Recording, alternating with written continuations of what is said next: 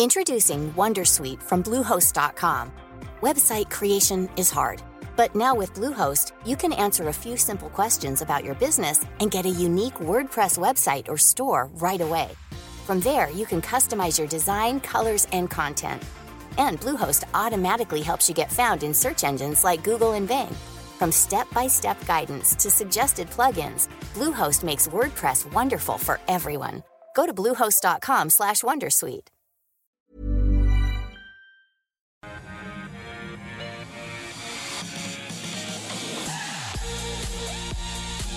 Hello, welcome back to the afternoon here on AusBiz as we kick off the PM with the call. 10 stocks that you've suggested. I put them to our two experts for their adjudication and a whole lot more. And let's get stuck into it. And on this 2nd of the 2nd, 22, let's welcome Carl Capolinga from Think Markets in WA. Carl, welcome. Good to see you, big fella. Good morning over here, Koshi in sunny Western Australia. The weather is perfect. The borders are closed. Couldn't be happier, I can tell you. Good afternoon everywhere else on the East Coast, of course. Carl's become a bit of a hobbit, I think. Henry Jennings remarked us today, don't you think? Sort of he's in his little burrow there. Hi, guys. Good luck with the reopening at some stage when it happens in 2024 when there's no one left in WA because they've all left to come to the East Coast. There's nothing left there anymore. We'll have five shots by then, I'd say. We'd be quadruple vaxxed. Yeah, Carl, because a lot of your leading WA business leaders, the Perth corporate elite, are moving out and relocating. I noticed that Richard Goyder's moving out, and Rob Scott. Yeah, look, I mean, there has been a bit of a backlash, I guess, from business, sort of industry, talking heads, and as you say, some of the quote unquote leaders moving out. But I think the general feeling on the ground here is that people aren't unhappy with the developments. But look. Henry's right. At some stage, we're going to have to join the rest of the universe there, and it's just a matter of getting ready for it. But no, I don't want to get political. I don't want to comment on that. Let's talk about stocks. We can talk about West Coast Eagles if you like. That's political. Well, and they'll have to relocate to a hub in Melbourne. But maybe in I think the big issue is Bali is reopening, so I reckon that for Western Australians has got to be the biggest thing. If you can't get to Bali, that will be an that's issue. The thing that will that's the thing that will absolutely hurt the most, no doubt. My colleague on Sunrise, Natalie Barr, she went to Bali before she came to the East Coast as a kid, so I think she's pretty representative. All right, let's get stuck into the stocks we need to look at this week or today. The first half of the show, we're going to take a look at Macquarie Group, Neo Metals, Accent Group, Bet Makers and Mesoblast. Good mix of stocks, but the thing I love is the questions you've asked with those stocks. Really interesting questions. So I can't wait to get to them. But first up, stock of the day, I thought I'd take a look at Amcor, the big packaging group, reaffirming its fiscal 2022 outlook this morning, launching an extra $200 million share buyback set to begin in August. This is the packaging giant confirms it's seeking full year adjusted EPS growth of between 7 and 11%. Net sales up 12% in the first 6 months of the year to nearly $7 billion US. Shareholders will also get a 12 US cent per share dividend. Amcor shares dipping a bit this morning on that announcement. Henry, what did you think of the update and Amcor's stock price? Well, Koshi, let's face it, the only people who get excited about packaging are kids on Christmas morning, and they get more excited about the packaging than the presents inside. And there's nothing very exciting to Amcor, really. It has relocated in some respects to New York with that acquisition, the $9 billion acquisition of Bemis. The thing about Amcor, and the thing that is interesting, is that it touches so many of our lives with its packaging, if you pardon the slight pun there. And it is all about controlling those raw material costs. And although we're seeing inflation in Australia, and yesterday we had the RBA talking about inflation, not being too much of a problem here as it is elsewhere. This is the world's biggest global packaging company, and clearly it is seeing the effect of raw material increases, and that is something they pass on to customers, as we know, but it doesn't make them the most exciting stock growth-wise in the world. They are looking at emerging markets. They're also looking at medicines and the packaging there, meat packaging as well, to sort of grow their business. But it's not the most exciting of business, is it? Let's face it, we don't get that excited about packaging most of the time, and it is all about those raw material costs. For me, at these kind of levels, it's a hold, but it's more interesting to look through at what's happening in the real world with packaging costs and being passed on to consumers, which we're all seeing. So here it's a hold. It's not got a bad yield, 4% roughly. The dividend is in US dollars, so that kind of wings around a little bit, but there's no franking involved in that. I guess, if we do see the raw material costs come down and those packaging prices can stick, there is a bit of growth there. But for me, it's just a bit dull, a bit boring, and it's a hold at best. There's nothing very exciting about Amcor, to be honest. Carl, are you excited about Amcor? No, I'm not very excited at all. But hey, I don't mind dull and boring. I don't mind dull and boring for the right type of investor that's I guess really risk averse, looking more for capital stability than to shoot the lights out on their investment returns, because effectively that's what they're living off, or that's what they want to leave behind. I don't know why you do that, but that right stock for the right investor. So dull and boring is good, but it still needs to be the right price. And look, Amcor, whilst it is probably a very stable stock, I just don't think it's cheap enough to buy. I'm with Henry on that. There's not enough growth in the business, I think, to justify the current valuation. It's only at 14 to 15 times current year's earnings, but you're probably looking about 3, 4. If I was really optimistic, I could put in my spreadsheet 5% growth per annum for the next few FYs. So not enough to get excited about on that basis. Just in terms of why, maybe for people who have the stock, they're wondering why it's down today.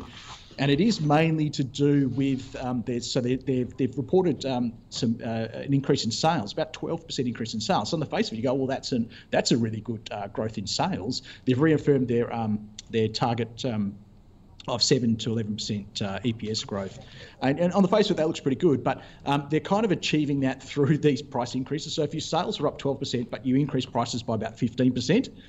There's a little bit of a disconnect there. So if they can't continue to increase prices, and they're still they're still trying to do that. The rhetoric is we're going to, wherever we can, try and recoup these prices. At some point, you're going to get to the stage where the end user will just say, no, look, we will just not pay that, and then your demand potentially falls. So I think that's the risk for Amcor, and I think that's what investors are reacting to today. But I'm with Henry. I'm not even sure if I'm a hold. I'm probably just I'm a pass. I don't think you need to own it in your defensive portfolio, and you certainly don't own it in your growth portfolio either. Okay, all right. Let's get into the stocks that you suggested. I love this from Jane. It's a bit long, bit wordy, but I think Jane sums up a lot of investors. Jane wants a view on Macquarie Group. She said, new investor, avid watcher all the time. I want to streamline my top 10 stocks based on all the experts' advice on this wonderful show. So she watches all you guys and loves what you have to say. I'm after the best run companies on the ASX for long-term steady gain. I'm risk averse in both capital growth and decent dividends, so slow and steady wins the race. I can't go back over all of the podcasts and the VODs to see what everyone has said, but has heard Macquarie Group mentioned. Does that fit my shopping list of the best 10? What are the risks? What are the key things to look out for with the company? She noticed our crash stock list of last October. Macquarie was on it from some of our experts, but she said a lot happens since October. Is it still the case? Henry, what do you think of Macquarie for an investor like Jane? Long-term, 5 to 20-year investment, risk averse, wants good steady growth. Great question, Jane. Great question. I think the key to it is the risk adverse. And, it is not without risks. This is a company that is very much geared to financial markets, no matter which way you cut it. Don't forget back in the GFC days, which weren't that long ago. What are we talking now? 13, 14, 15, it wasn't that long ago that we had the GFC. 2008. 9, yep. 2008, 2009. Macquarie was under $20. Here we are at nearly $200. So this is certainly not for the risk adverse. Having said that, this is one of our forever stocks. I worked at Macquarie for 7 years, many moons ago, and these guys are pretty good operators, to say the least. They have changed their business model from the more volatile earnings from trading and that side of things into more funds under management, asset management, infrastructure management. They've also tilted big time towards the US, which has really been a huge benefit for them. It is a quality operation, whether it was under Alan Moss or Nick Moore or Shamara. This is an absolute quality for stock, but it is not necessarily for the risk adverse because it does carry risks. We can see during the last sort of shakeout how far the stock fell down to around 180. So it is not without risk. What I find interesting at the moment, of course, is when you look at Macquarie, you think of Goldman Sachs. These are two very, very similar businesses. If you look at the way Macquarie track the Goldman Sachs share price, you will see that they do tend to move in lockstep. And what was interesting was when the Goldman Sachs results came out in the US, there was a lot of talk from Goldman Sachs about price pressures, about pay pressures, about competition for staff and the brains, the rainmakers. Now, we haven't seen any comments from Macquarie on this, and Macquarie tend to not be front-end loaded with their salaries. They tend to be back-end loaded with bonuses. So that is an important consideration to make. But bear that in mind because there are cost pressures at the moment. We are seeing a bonanza in M&A activity. We're seeing a bonanza for investment banks. And those cost pressures are there in good staff, retaining good staff. This is a forever stock, Jane, I have to say. This is one that you should continue to hold, but it is not without risks. It has a pretty good yield for a risk kind of investment in the banking side of things. Quality management, quality risk control, which is paramount for an investment bank. Great business model, great management, great brains. Okay. But there's no such thing as a free lunch. Okay, so you'd say top 10, risk averse, to Jane's requirement, no to Macquarie. Yeah. Okay. Well, give us a stock. It would certainly be in my top 10, but not necessarily. If you want to go risk adverse, then you have to look at something like CSL, especially at these levels at the moment, around 262 or whatever it is at the moment. That's a far less risky proposition, but probably Macquarie has got the turbocharged growth. For me, it's still a top 10 stock, probably number 1 or 2, but it does have risks which you need to be aware of. Okay, so for an everyday investor, you'd be with the pullback in Macquarie is still good buy? I think it's got potential upside, yes, definitely. Okay, all right. Carl, what do you think? Yeah, look, pretty similar to Henry on this one. Picked up on those two words, risk averse, in the question. So, yeah, I agree. This is not really for your risk averse. It's for people who maybe, sort of 20s, 30s, 40s, are building for a time that have more time to ride out those inevitable lumps and bumps that Macquarie is going to experience, because it's going to cycle, probably not so much with the business cycle, but more with the financial market cycle. And maybe we've just seen a peak. Maybe we have. And therefore, it's quite timely to talk about Macquarie Bank. I do like the business, though. I echo everything Henry said. But, yeah, maybe it's not for this. Forgotten her name, for Jane, and maybe not specifically for Jane. I will note that management are pretty bullish, and so getting to this next point, which is, hey, the most risk-averse stock is the one that always goes up forever, Koshi, to be fair. Management are pretty bullish at the moment. So the other part of Jane's question was, can we look for any commentary within their releases to get a clue of where they're at? Management are very bullish at the moment, so they did big capital raising late last year to because they just see so many opportunities to deploy that capital.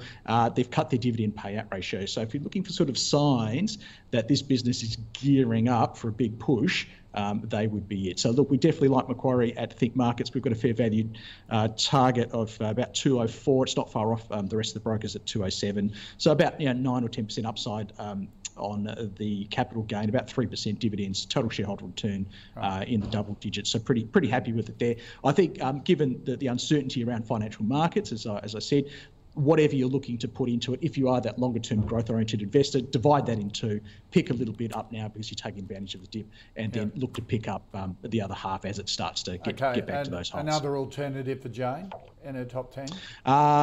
It's hard because I am a growth-oriented investor. I'm not really that defensive risk averse, so I'm not looking for those particular stocks. My crash stock from last year was Goodman Group, which I would still say it's one you look to pick up in a crash. It's done really, really well in this pullback. It's bouncing very strongly. And anything that's bouncing strongly in this pullback is something you need to look at. Anything that hasn't bounced is something you need to look at to get rid of out of your portfolio. Okay. All right. Thank you, Jane. Great question and really good comments from both Henry and Carl. Carl wants a view on Neo Metals, one of the top performers of the one stock pick that we had yesterday, last year, a series on a stock that could change your life.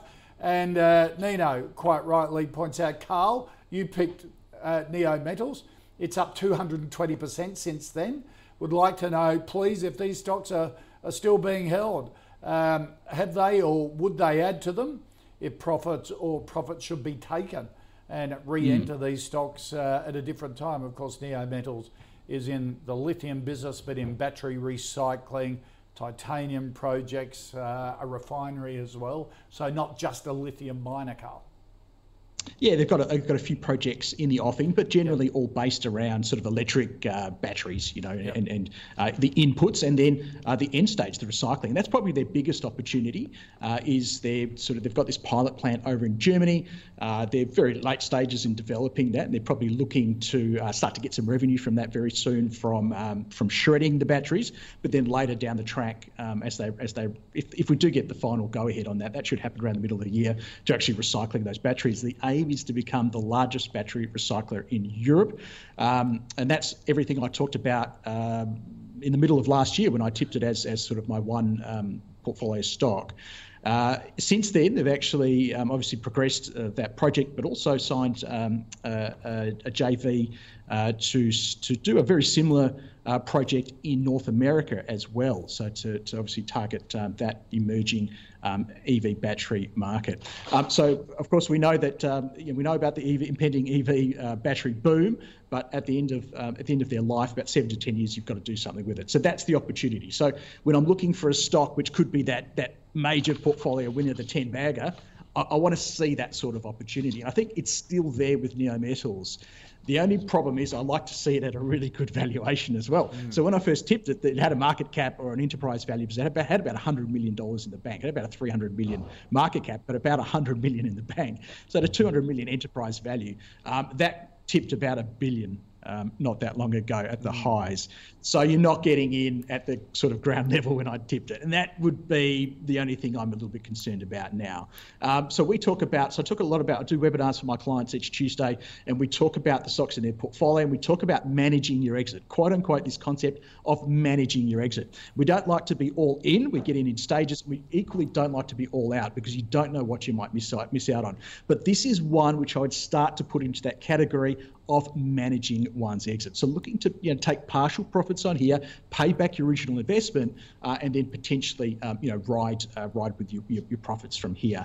I still think the chart looks very, very solid. It's still bottom left, top right. If you've got it, stick with it. But if it starts to show these signs, these big black candles coming in, these higher, these upper shadows on the chart, if you don't know what candlesticks are, go and learn about them. And that's when you would start to manage your exit. So it's definitely a hold for now, but I don't know if I'd be getting in with fresh money just yet. Okay, and maybe look at taking some profits if you've run it all the way up. Henry? Well, Carl's obviously the expert on this one. I must admit I've looked at this in the past and been quite a fan, mainly on the recycling theme more than anything else, because there is going to be a massive problem with these lithium-ion batteries down the track, and it's not one that's really being addressed as yet. and at the moment it is a very manual process to recycle lithium-ion batteries. These guys are certainly going to be at the forefront in Europe of that. And of course, when you look at a Tesla, the battery lasts 8 years. It's got to be replaced. Well, it may not last 8 years, may last longer, but that's the warranty period anyway.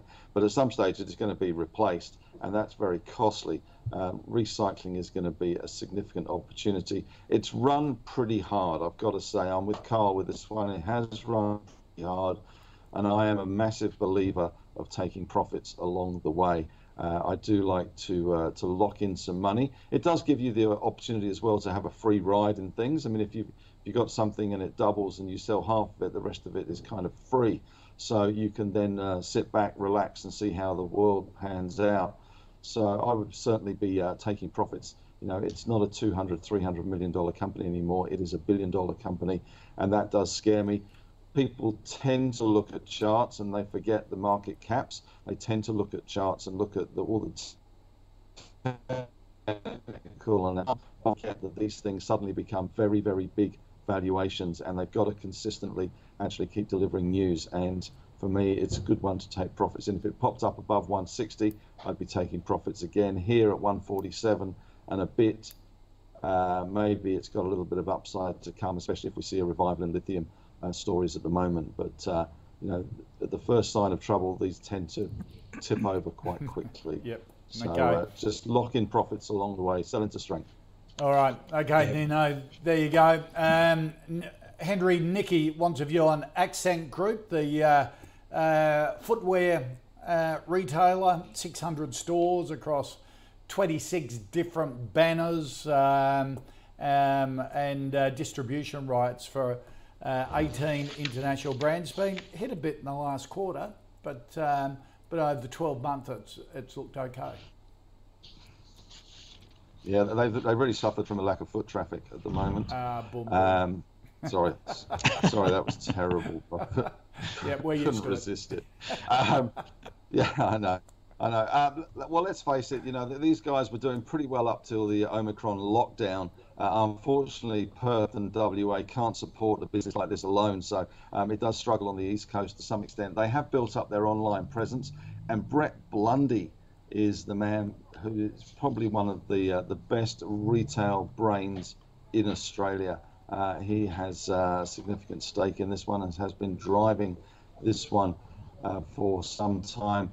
Between Brett and Solly, it's probably Lime Ball who is the best retailer, and maybe Jerry Harvey in there. We do actually, when you think about it, we do have a nation of some pretty good retail CEOs between Jerry, Solly Lou, and Brett Blundy. We probably punch above our weight. There's not too many duds out there, and the JB Hi-Fi guy, Richard, was it King? I can't remember. He did a spectacular job as well. I like this one here. We're coming out of Omicron. We are getting back to school, and life is getting back to normal. Our fear, our self-imposed lockdowns that we saw in Christmas and January were primarily based around events. If someone is going away for Christmas or is having a big party or a New Year, you don't want to go out and be sociable. You don't want to go out and shop and risk getting COVID and stuff up your plans. But now we are getting on top of this thing. We do seem to have hit the peak, although maybe schools back will hurt that a little bit. But schools back could be good for these guys as well. Don't forget, everyone's going to be out there shopping for new trainers and new Clark's Commandos for Accent Group. So I like this one here. Quality retail company. All right. Benefit from you can obviously remember Clark's Commandos. Quality company. It is a buy here. Okay, a buy. Were they the ones that had a compass in the heel some years, or they were. and the secret compartment that you could peel back the sole or shift it and put little notes in it? They were the days with the tiger prints on the anyhow. They were exactly, Koshy. We're showing our age. I think. Yeah, we are. Carl, what do you think of Accent? Yeah, I haven't heard of the Clark's Commandos. Oh, but, don't give me that. No, but I thought maybe you guys, you might have been a Dunlop Volleys kind of chaps, or the old K26s. What were they? Yeah.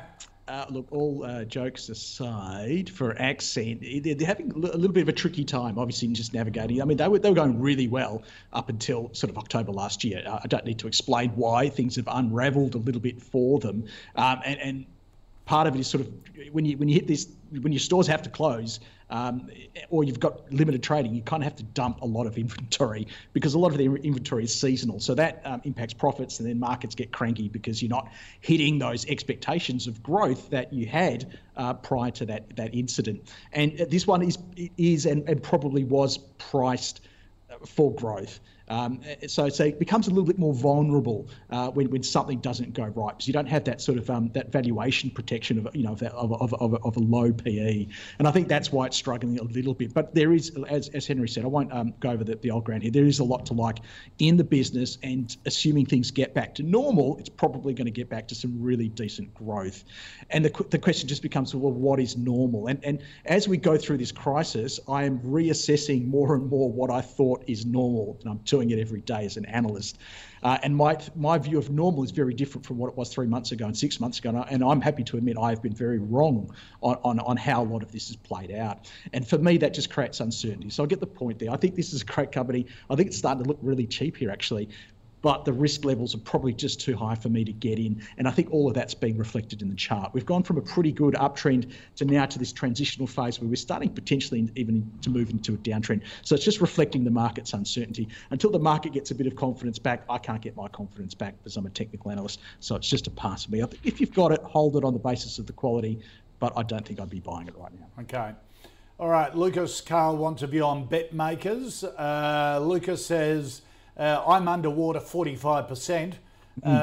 Company has a strong balance sheet, no debt.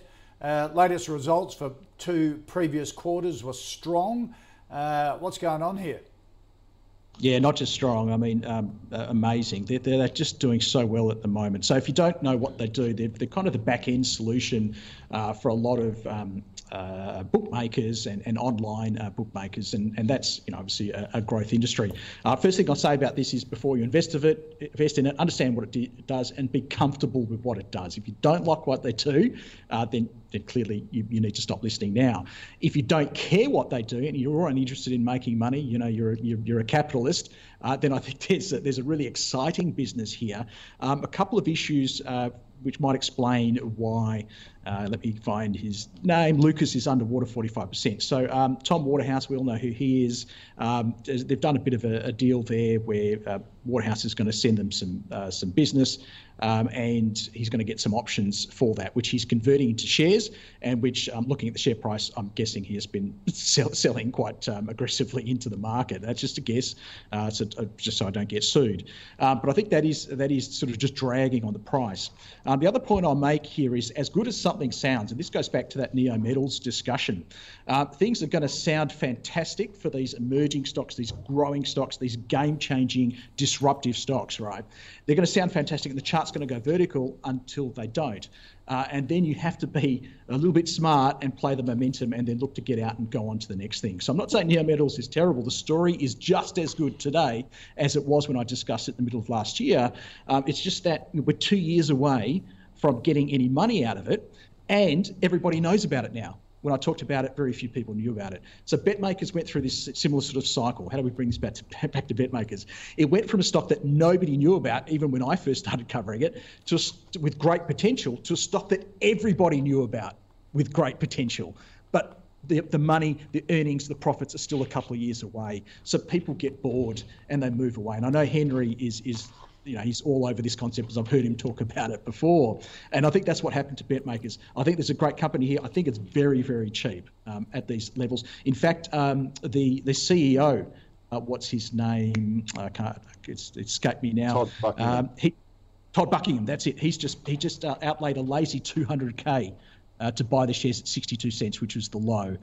So that's just after their quarterly updates. That's probably giving you an insight into what he thinks about it. I'm sure that's chump change for him, but it is a good indication that the stock is cheap. I can't get to a buy though. I wish I could, because the chart looks pretty terrible. But if you had some speculative money, risk only bet, and you don't care about charts, you could buy it here. Okay. Henry? I don't care about charts, and I have got speculative money, and I think this is a buy here. I have to say. I'm with Todd on this one. So the problem that bet makers had, I mean, apart from the fact they're in a very competitive industry, the problem they had is that they went from a company that was unknown. They got on board a guy by the name of Matt Tripp, who really turbocharged the price. And he talked a great trade about turbocharging the company's business. And at one stage, they even made a tilt for Tabcorp's wagering division from memory, which had most analysts scratching their heads and going, are you kidding? They bid $4 billion for it. Yeah. Well, that was the top as well. That was just ridiculous. Yep. It was just ridiculous. The sort of thing I do after a long lunch. You bandy around the 4 billion sort of mark. So really and truly, that was the beginning of the end for them. Having said that, the partnership with Tom Waterhouse is going very well, it seems. He's dragging in good business, and Tom is a pretty smart operator from what I've heard. The company itself, as Carl says, provides the back end, which is always a good place to be. You're not exposed to quite such the competition that, say, like PointsBet or BlueBet or those sorts of companies are in trying to pay money to punters to join your platform and give them incentives to do that. I think this one's bottomed. I'm with Todd Buckingham. 60 cents looks like the bottom in this one. It's had a 11% rise today on the back of the Tom Waterhouse bringing in, I think it's about $8 million in profits, and obviously he gets those options that he may or may not be selling once he exercises them. I'd be surprised, to be honest, if Tom would be selling at these kind of levels. He's clearly a big part of this business, and he's an ambitious guy. They've got a venture capitalist side of things, which is what's been investing in this one. I like this one. It's a bit unfortunate that it's jumped 11% today, but in the mid-60s, I think this is probably a bit of a screaming buy. Okay, all right. Screaming buy. All right, screaming buy. Screaming buy. Our Fitstock, Carly wants a view on Mesoblast. You either love or hate this stock. It's a massive roller coaster. It treats inflammatory ailments, cardiovascular disease, got in the whole COVID theme as well. Henry, what's your view on Mesoblast?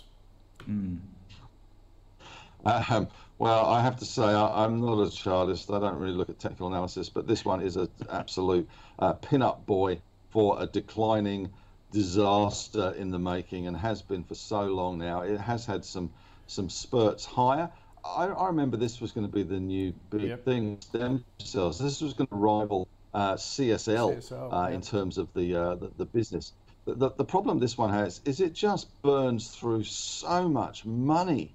And it has burnt through so much money in shareholders' funds, and shareholders just get a little bit sick and tired of it, and they really don't have a lot of revenue to show for it. The revenue that these guys had was pitiful in the last quarter. I think it was around 3 million. I'm just looking at my notes. Yeah, but it wasn't about particularly huge. And they burned through 20 million in costs in a quarter. So this is not a great, I'm not brilliant at maths, but if when you put one side of the ledger with 3 million coming in and 20 million going out, it doesn't take a genius to work out that they're going to keep needing to have funding this company, and they do that through a variety of methods. Some are pretty detrimental to the share price in that they've got supporters like Oaktree Capital, which have been around for a long time, and they provide funding options for them, but it comes at a significant cost. So I just no. Okay. Sorry, guys. This is just wrong. Carl, look, I mean, I love coming on the call, and I love looking at these types of stocks. And I think I've mentioned this many times. It's one of those stocks I would love to see succeed, right? I mean, if they do, the upside for so many people is fantastic. But there has to be an investment case for me to want to put my money in there, or to tell Think Markets clients to do the same. And I'm with Henry. I can't do it. As much as I tried to love this one, I can't. Yeah. So they lost $100 million last year. They've got $100 million worth of debt. They're burning through $20 million a quarter with about $94 million left in the bank. It's expensive to do these trials. And they're in phase 3. They've got so many phase 3 trials. You would think something's got to hit. But I think we're at the stage now with their financial position where a few things would need to hit. for it to be, I almost said viable here. So yeah, look, it's an avoid from me. And what also is great about the show is you get to compare different companies. We just talked about a stock that has pulled back a lot. I mean, it's a fraction of its former glory in terms of price, but has got such a great business behind it, and the CEO is buying shares. If you have some risk money to spend, and we're comparing two charts, which, let's face it, both charts are terrible, which one would you buy? It's not going to be Mesoblast. You'd buy BetMakers. Yep. Okay. All right. Let's recap the five stocks. Stock of the day: Amcor. Hold from Henry and O from Carl. Macquarie Bank for Jane, wanting good growth, risk averse. Probably not for Jane because of the risk averse leg that she wants on it. Goodman Group and CSL would be better options according to Carl and Henry. But for other investors, Macquarie Bank is what Henry calls a forever stock, one that you just keep in your portfolio and at these levels as well. Neo Metals, a hold from both Carl and Henry, but take some profits. You've had a great run up. Maybe get your investment back and let the rest run. Accent Group to be a yes from Henry, a hold from Carl. BetMakers, Carl can't quite get into it at the moment, but for a speculative buy, if you've got that risk appetite. Henry likes BetMakers. It's up 11% today. If it comes back down to mid-60s, he's definitely in, and Mesoblast a no from both. Here on the call, we've been tracking our own fantasy portfolio since we started in July 1 last year. Let's check how it's been performing. For the week, we're up just under 3%. For the month, 6.75% since July 2021. We're up 3.5% since inception, 1st of July 2020. We're up almost 40%. Before we get to our next five stocks, a quick update on the calls portfolio. On March the 1st, we'll be launching a brand new portfolio, a live fund that's high conviction with a much smaller basket of stocks. So how's that going to work? We're still going to be taking your requests and covering 11 stocks every day and asking our guests for a buy, hold or sell. So consider that the first filter. If the stocks get a unanimous buy or sell recommendation, they go through to a new investment committee, which will meet monthly. That committee will decide whether to add or remove stocks from the fund, including changing the weightings. Now, the whole point of this is to give you more insights into how the gurus think, how the experts put together and construct a portfolio. So each month, there'll be an extra edition of the call where we will take you inside the investment committee's meeting. Their discussions, you'll see how the fund's tweaked. If the committee needs more information, for example, we'll get the chief executives of portfolio companies on to answer their questions. So keep sending in your requests, call as usual. Current portfolio will stay as it is till the end of February, and then we'll take it the next step from the 1st of March. All right, that's really keen on that because it helps us understand how to invest in strategy and get the different opinions.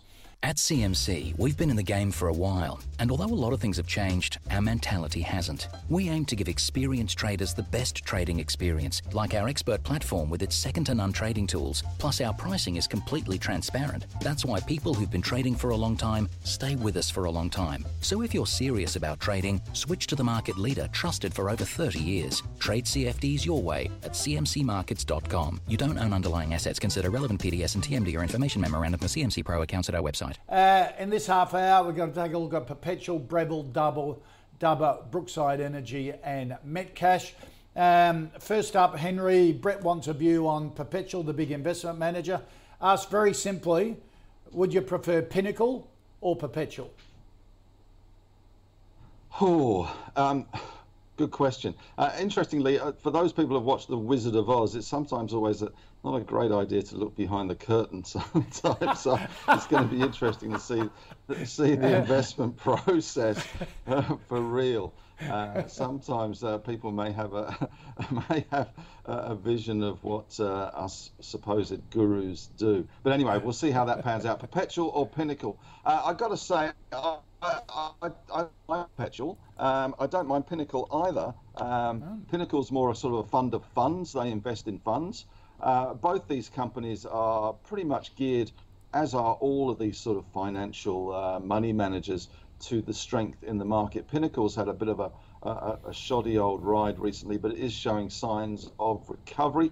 Perpetual has already shown some signs of that recovery. They've got about $102 billion under management, Perpetual. They're smart guys. Matt Sherwood is a smart guy around there. I wouldn't be averse to buying both, but I think Pinnacle may have a little bit further to head to go higher because it hasn't really had a bounce as yet. Perpetual's just updated as well.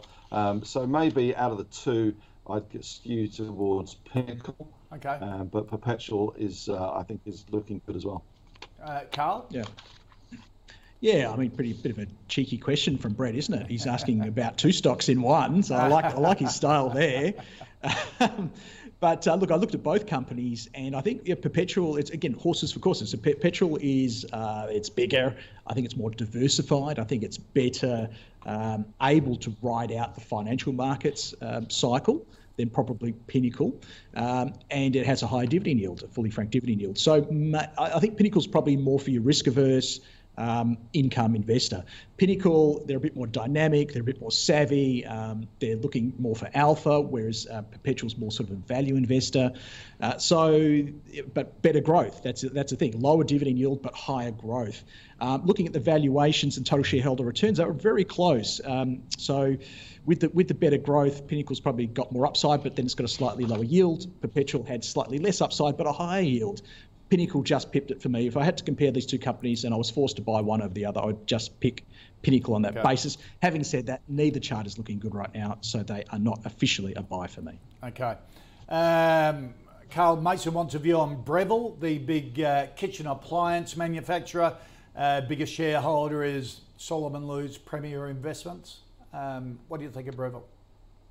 Yeah, look, it's a company we've liked for a long time because, as I said, we're more those sort of growth-oriented investors, and Breville has had some great growth over the last few years, and particularly obviously during COVID. So it's been one of those, few stocks that have benefited from this pandemic.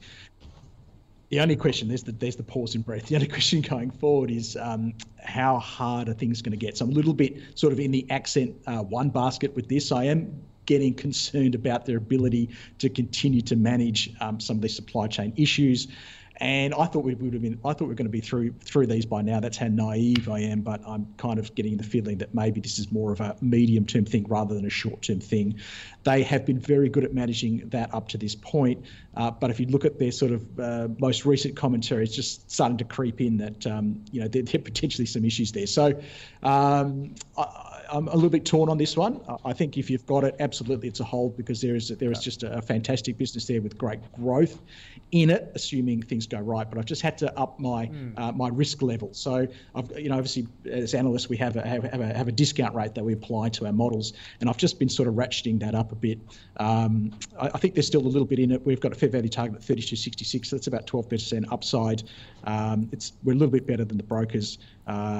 Just the chart's 50-50. I'm going to go hold. I'm not quite a buy on this one.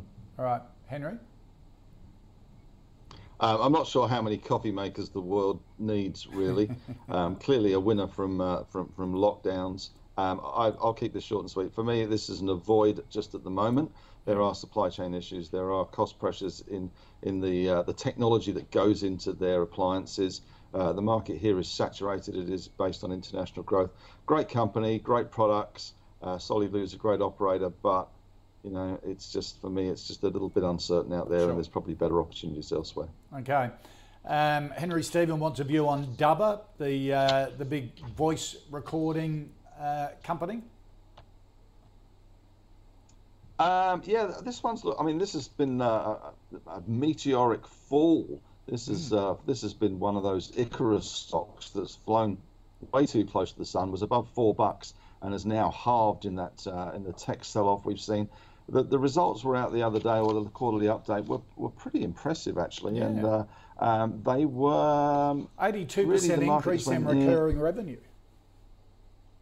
Yeah, but they're still trading on less than 9 times EV to annual revenues, recurring revenues. So it was a kind of a ho-hum for this one. It did have a bit of a bounce yesterday, but it's coming off today. I think it's trying to find a bottom, the dub bottom, but I'm not sure it's just yet. I think we could see it if we do see the tech sell-off continue elsewhere. Then we may see this one down to $1.60, in which case I think it would be a buy. Here it's probably a hold, only because it's fallen so far, so fast, and that quarterly update was relatively okay. So I know one or two analysts have got big valuations, but I'd like to see a bit more of a recovery in the share price before I got on board.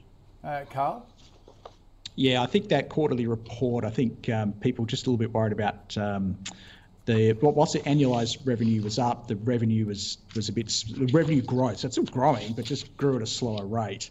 Cash receipts were down, but they said there's sort of seasonal factors and one large customer. So I'm trying to find the negatives in it, but otherwise, it was pretty good. Look, we really like this company. We think this it's just such great products. If you don't know what they do, they basically it's a software as a service model where like an Optus or a BT in the UK.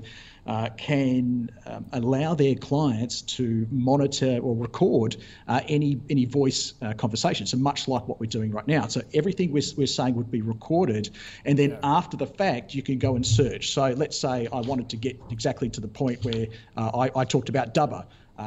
Or extract that into text, or search how many times something was said. Let's say we're listening to Jerome Powell or something. How many times he said, quantitative easing. I'm just using examples to give people an idea of how sophisticated this kit is and how neat it is. And we talk about total addressable market. Well, the total addressable market is everybody that has one of these things here, essentially, because a lot of your carriers are going to add this functionality for users to be able to record and search that information. So it just huge upside and a great product. So look, I love it on that basis. It's just about when rubber meets the road and profits start to come, and then getting the stock at a reasonable valuation. So Dubber is like Neometals, like Bet Makers was, potentially even like Mesoblast. Nobody knew about it, and it had this great concept. And then everybody knew about it, and it had this great concept, but the price went up 10 times. Yep. And then people got bored because the earnings are still a long way out, and the stock comes down again. That's where we are right now. But there is a fantastic underlying business. I'm with Henry. I think it's getting very cheap here. I think it could go a little bit lower. We've pegged around 150 as that point where you would just buy it and not look at the chart, which is kind of that Bet Makers thing. So it's not a buy yet. If you've got it, and you're prepared to endure that downside before you might get some upside, then hold it. But otherwise, definitely keep an eye on this one. 150, I think it's a bargain. Put it on your watch list. Carl, Brookside Energy is a suggestion from David to look at, Perth-based, your neck of the woods, developing oil and gas plays. Yeah, Perth-based in a sense, but really all of their business is over in Oklahoma, in the United States, where they're if you watch these American movies, anything about oil, and they've got those big oil rigs that sort of with the levers going up and down. That's exactly what these guys are doing. That style of drilling. It's a shale deposit over there. Lots of players in that area. It's been producing oil in that area since the 70s. They purchased a bunch of wells earlier last year, which are giving them some revenue. They've just spotted one called Jewel. They've got 3 perspectives. So Jewel, Ranger, and I want to say Flames is the other one as the 3 new plays. Potentially about 12 million barrels of oil. They're currently pulling 1,600 barrels of oil out of Jewel. Rangers has been cased. They reckon they'll get some production. They're doing some testing there. Flames is yet to be drilled. So they're going to make money. But here's the probably the most important number I'll give you today is 2.85 billion shares. I think it is billion shares on issue. That's right. So any money they do make is going to be really spread quite thinly. I reckon they're probably trading around about 10 times earnings, which sounds cheap. But having said that, it's too small. Its shale is marginal. it's something that retail investors would look at and go, oh, this is great, I'm going to buy it. But I just don't think institutional investors are going to get involved. So then you've got to look at the chart and say, well, how much can the retail investors move this chart? And my guess would be not a whole lot. Okay, 2 cent stock. Without that institutional money, I don't think it's going to go anywhere. I'll give you a little. If you're looking for a little specky oil play, that's also based in Perth based. In fact, they're in and around where Beach Petroleum is producing. It's Norwest Energy, so ticker code NWE. That's kind of your bonus buy. That's a really nice chart. I've been tweeting about that one. They've also got a well that's just been drilled in. They're doing some testing. I reckon they'll get some production out of it, and plenty potentially to go. But it is a micro cap. I like Beach Petroleum. I think the chart's setting up there. Karoon still looks good, and dare I say Santos and Woodside, if you've got them, hang on to them as well. Okay, that would be good for my little super fund. Henry, what do you think of Brookside Energy? I think Carl said it all and more. Really and truly, 2 cents, all those shares around, really, not for me. And our final stock, Pat wants a view, Henry, on Metcash, the big grocery, liquor, food distribution area, Mitre 10, IGA, Bottle-O, Celebration, Duncan's, Foodland. They sort of distribute all the food and grog to them. Total Tools as well, which has been a recent acquisition. So that one has been a good acquisition for them. They are betting that one down. But, they've bounced off the $4 level. I think this is probably, it's got a lot of defensive qualities, the IGA side of things, that side of things, the liquor business, the grocery business. It's got the Mitre 10 as well. I don't mind this one, but again, it's not the most exciting stock in the world. It's probably, at 410, you could get it back up to 440, 450 in a good market. It has that potential. Total Tools, I think, and Mitre 10 are the drivers of this business. But I think here it's a weak buy or a 10% move higher. Okay. Carl? Yeah, I love those weak buys. A lot of conviction in that one. I'm pretty similar. Again, horses for courses. So it's more for your defensive investor looking for income. It's not for your growth investor. 5% fully franked yield and a pretty solid business. A little bit of growth there coming in mainly from the tools and the liquor. So just to give it a very little bit of background. So all of their food business, obviously it's about 80% of their revenues, but in terms of their profits, the other stuff, liquor and hardware, which is of course higher margin, it's making as much money for them as all of their food business. So that's what you've got to look for if you're a current investor. I think there's definitely enough in there to hold it, but it is not a buy for me.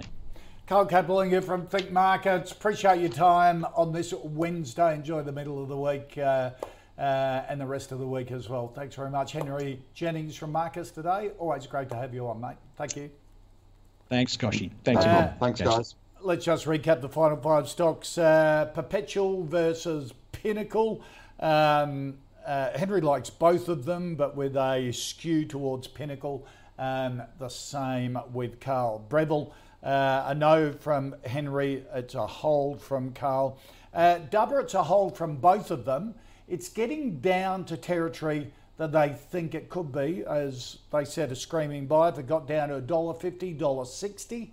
It's pretty close to that. It's had a drubbing, but a really good business. They both like the business. Put it on your watch list. Not at the moment, but if it got to the $1.50, $1.60, have a look. Brookside, a no from both. If you want a small microcap or oil and gas producer, Carl really likes Norwest at the moment and likes the charts with Woodside and Santos as well, if you're in those two giants. Metcash, a weak buy if you're looking for a defensive stock. That's it for the call for this Wednesday. If you'd like any stocks for our panel to look at, put them in an email for us to call at ausbiz.com.au or tweet us using the @AusbizTV handle. You see all the stocks in the calls portfolio, ausbiz.co/portfolio.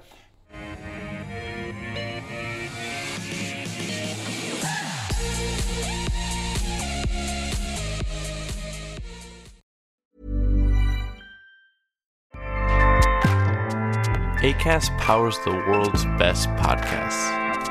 Here's a show that we recommend. Hi, I'm Una Chaplin, and I'm the host of a new podcast called Hollywood Exiles. It tells the story of how my grandfather, Charlie Chaplin, and many others were caught up in a campaign to root out communism in Hollywood. It's a story of glamour and scandal and political intrigue and a battle for the soul of a nation. Hollywood Exiles from CBC Podcasts and the BBC World Service. Find it wherever you get your podcasts. Acast helps creators launch, grow, and monetize their podcasts everywhere. Acast.com.